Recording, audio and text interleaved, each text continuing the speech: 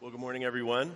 As we have said and sung and seen and prayed together already this morning, it is the first week of Advent, the season when the church remembers, as Pastor Dan has already told us, that God has come to us and he will come to us again. It is about waiting between all that is already and all that is not yet. This year, for Advent, we want to read and talk together about those things that God brings when he comes. These are things that were planted as good, strong seeds. When Jesus first came, they are growing quietly and patiently, and sometimes unseen right now. But when he comes again, they will be among the towering trees that shade the kingdom of God. The gifts that God brings when he comes are long. That list is long. And this year we're going to talk about justice, peace, hope, and light. We'll begin this morning by talking about justice, and I'm going to read from Psalm 94 for us. It is one of those psalms that could take the varnish off the furniture. Let me read it for us. It's printed in your order of worship. You can follow along there if you'd like. O Lord, God of vengeance. O God of vengeance, shine forth. Rise up, O Judge of the earth. Repay the proud what they deserve. O Lord, how long shall the wicked exalt? They pour out their arrogant words. All the evildoers boast. They crush your people, O Lord, and afflict your heritage. They kill the widow and the sojourner and murder the fatherless. And they say, the Lord does not see. The God of Jacob does not perceive. Understand, O dullest of the people, fools, when will you be wise? He who planted the ear, does he not hear? He who formed the eye, does he not see? He who disciplines the nations, does he not rebuke? He who teaches man knowledge, the Lord, knows the thoughts of man, that they are but a breath. Blessed is the man whom you discipline, O Lord, and whom you teach out of your law, to give him rest from days of trouble, until a pit is dug for the wicked. For the Lord will not forsake his people. He will not abandon his heritage. For justice will return to the righteous, and the upright in heart will follow it. This is God's word. It's given for our good. Let me pray for us. Father, we ask that as we think about this word that we've just read and heard together, that you would draw us more closely to the Word who came and bore our flesh, who's seated with you now, praying for people like us. Show us how much you love us in him and change us by that love. And we pray it in his name. Amen. Well, back in early October, there was a handwritten note slipped under the windshield wiper blade on my car in front of my house. I've gotten a few of those kind of notes over the years. You never quite know what you're going to see when you open up one of those notes. It's always a little exciting, a little bit nerve-wracking to unfold that thing and read it, but I love this note, and I just want to read it for you. This is the whole note. This is what was under the wiper blade of my car. Hi, I just wanted to leave this note for the sake of courtesy. While backing up my vehicle, I had bumped my back bumper to your front, even though there was so much room, which is completely my mistake/fault. I'm sorry. From the looks of it, neither vehicle received damages, but I still want to inform you of my fault. If you feel the need to talk about it or have any other concern, my number is, and then it had the phone number, and then my neighbor had signed their initials to this note. And my favorite part of that note was actually a part that was scratched out. Originally, the line that said, if you feel the need to talk about it, originally that line said, if you feel the need to chew me out. But they thought better of that phrase for whatever reason, and they scratched it out. I have to say there was no damage at all to my car. If there was, it was so small that my eyes couldn't pick it up. This letter is for sure the best letter that I have ever gotten under the wiper blade of my car in all my years of living in this fine city. And I would go so far as to say it was even a little bit heartwarming to me. And maybe you heard it like that too when I read it. And I want to ask why. Why did I take some cheer in this letter? Why did I keep this letter? And I guess the simplest way I can express it is to say that this letter seemed right. It was right. However quirkily it was expressed, it expressed things the way they should be. Where stuff that isn't right gets acknowledged and where an effort is made to set those things right again. Where stuff that is not right gets acknowledged and an effort is made to set them right again. Do you know what those things are called in Scripture?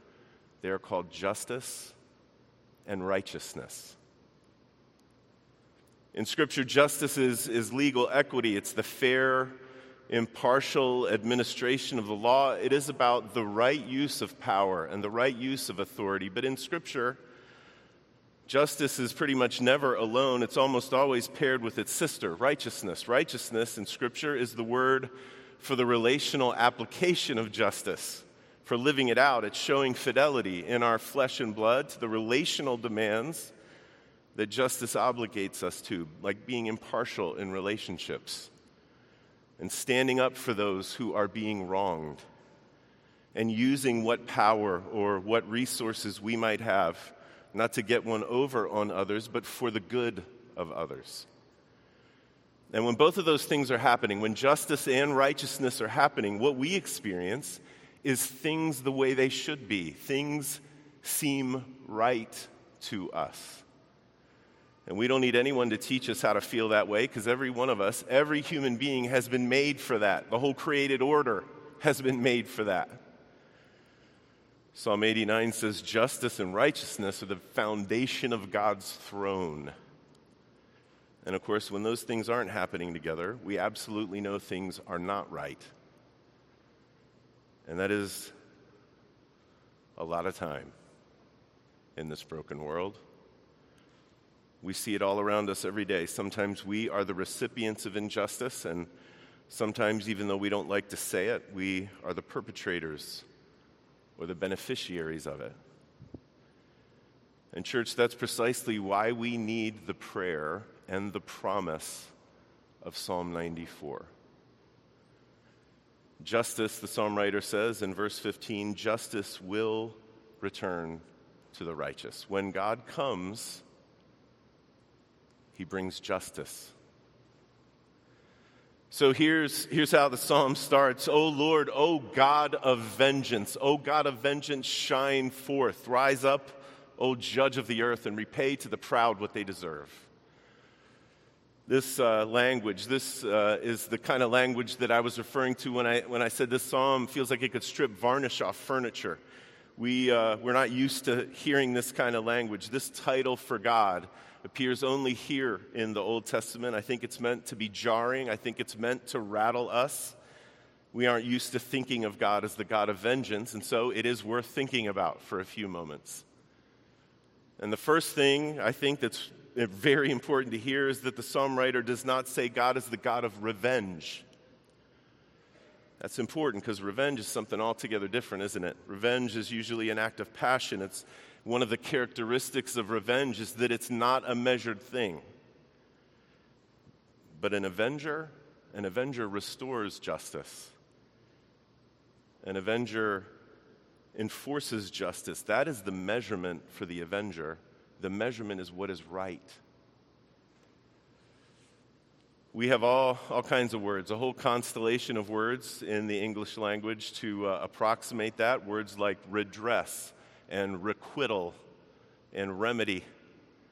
But none of them quite have the sting of the word vengeance. And I think maybe the songwriter chose it to match the deep pain of the wounds that are being experienced by God's people. You can read about that pain in verses 5 and 6. They crush your people, O Yahweh. They afflict your heritage. They kill the widow. And they kill the sojourner. And they murder the fatherless. Now, we don't know the details that the psalm writer has in mind, but the Old Testament is full of examples. Just read the prophets. For instance, you could read Amos 5 this afternoon and get a really good picture of the kind of thing that was happening.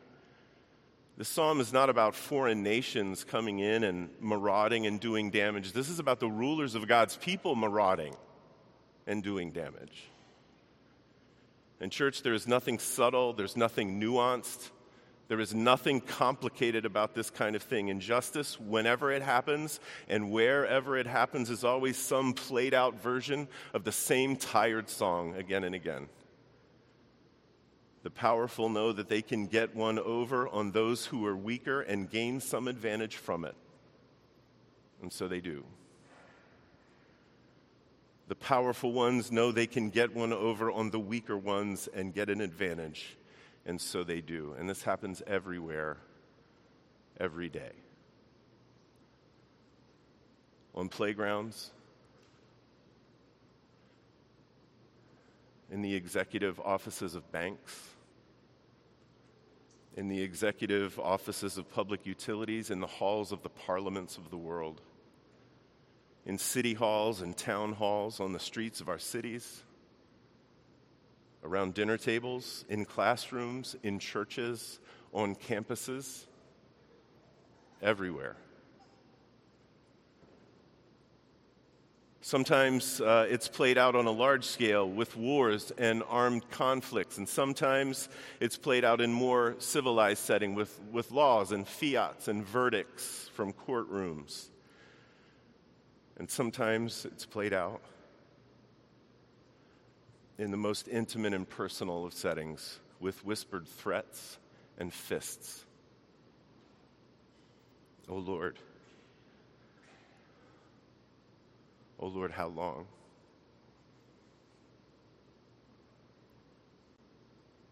How long does the wicked exalt? Church, at first and at its heart, Psalm 94 is a prayer. It is a prayer of lament. Lament is when we tell God in whatever halting words we have, in our imperfect language, in our desperate pleas. Lament is when we tell God with all of the ways that we can muster that this is not right. This is not right. And lament is for our good, church. I can't say that enough. Lament is for our good. Lament can save us from falling apart under the weight. Lament weakens the kind of fury that humans feel that corrodes our own humanity. Lament weakens our desire to get revenge ourselves. Lament reminds us that we are not alone in a broken place. Lament enables us to see clearly the things that we can do instead of being overcome and overwhelmed by all of the things that we cannot do. I mean, church, there's no generation that's ever walked the face of this earth that knows more of the horrors going on in this world than we do. Especially those of you who are young. You are connected to it all the time in every way, and it's cast to you through the lenses of rage and shock. And no human heart is meant to take it all in, and I'm telling you, no human heart can take it all in. And that's why we need lament so desperately. It's such a sweet remedy that God has given us, because lament lays all of this stuff at the feet of the one who can take all of that on board and who has promised that he would, unequivocally promised that he will take it all on board. And when we lament, here's what happens. Proper, faithful lament grows the virtues of patience and steadfastness in people like us. It does.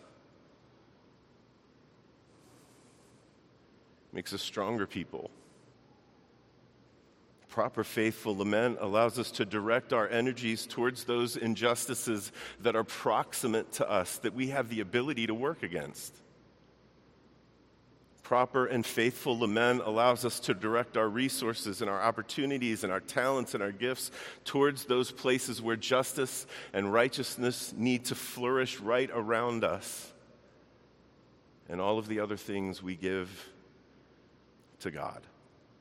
Even some of those things we have to give to God.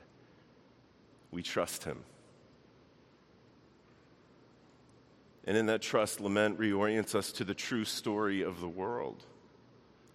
In verse 7, the psalm writer quotes that short horizon, that kind of really short horizon thinking of the people who want to work in justice or who do work in justice. They say, the Lord does not see, the God of Jacob doesn't perceive. And church, that's not true. Verses 8 through 11 are all about that. They're cast in the terms of wisdom. They're cast around an appeal for fools to become wise. He who planted the ear, does he not hear? He who made the eye, does he not see? He who teaches men knowledge, he knows the thoughts of man.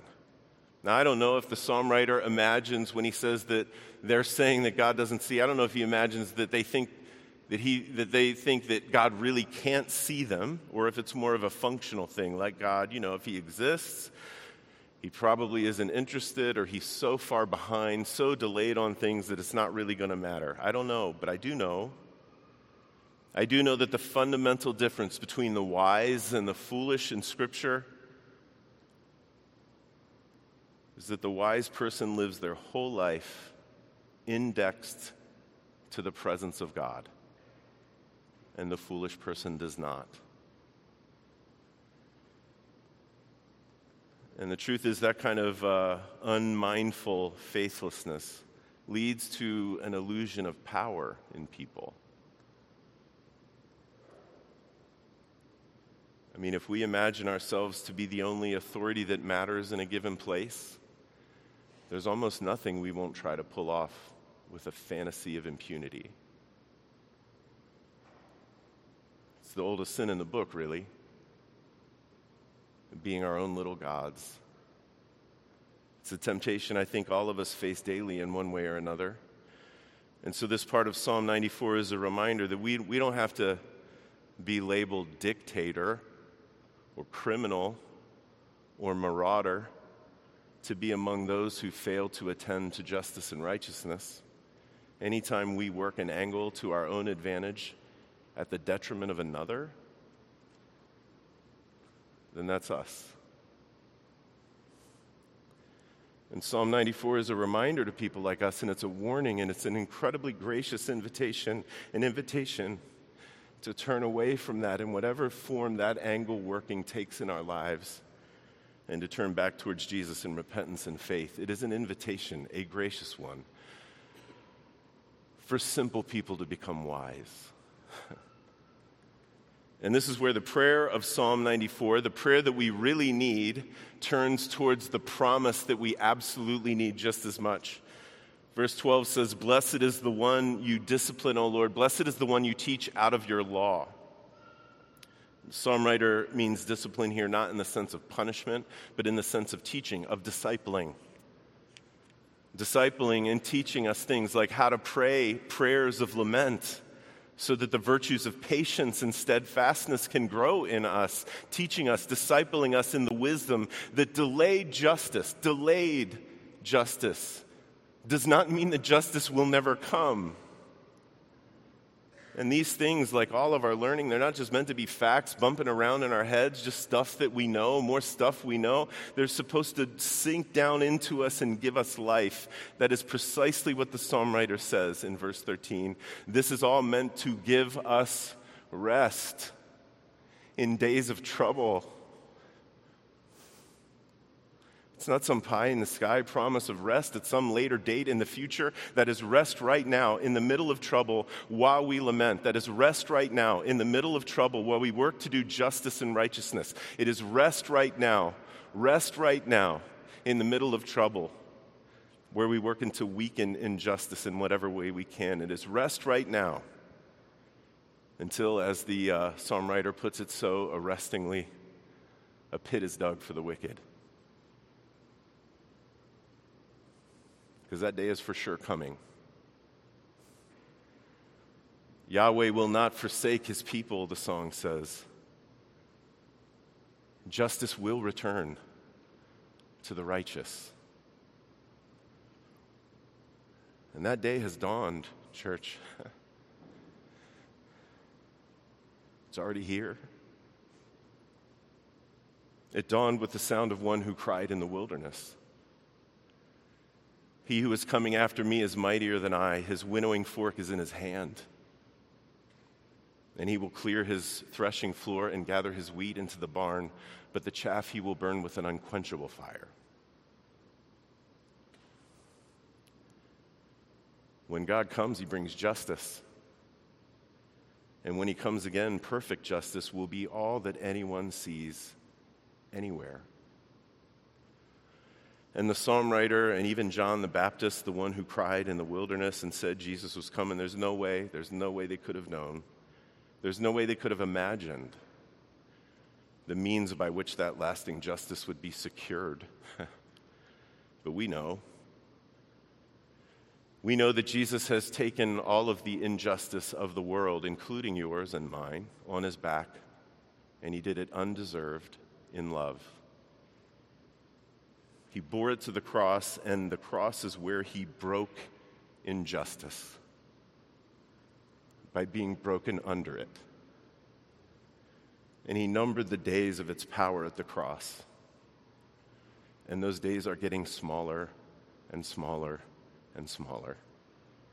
And that's the truth to which his resurrection and ascension testify. When God comes, he brings justice.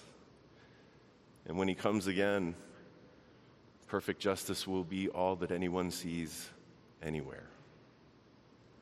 Let me pray for us.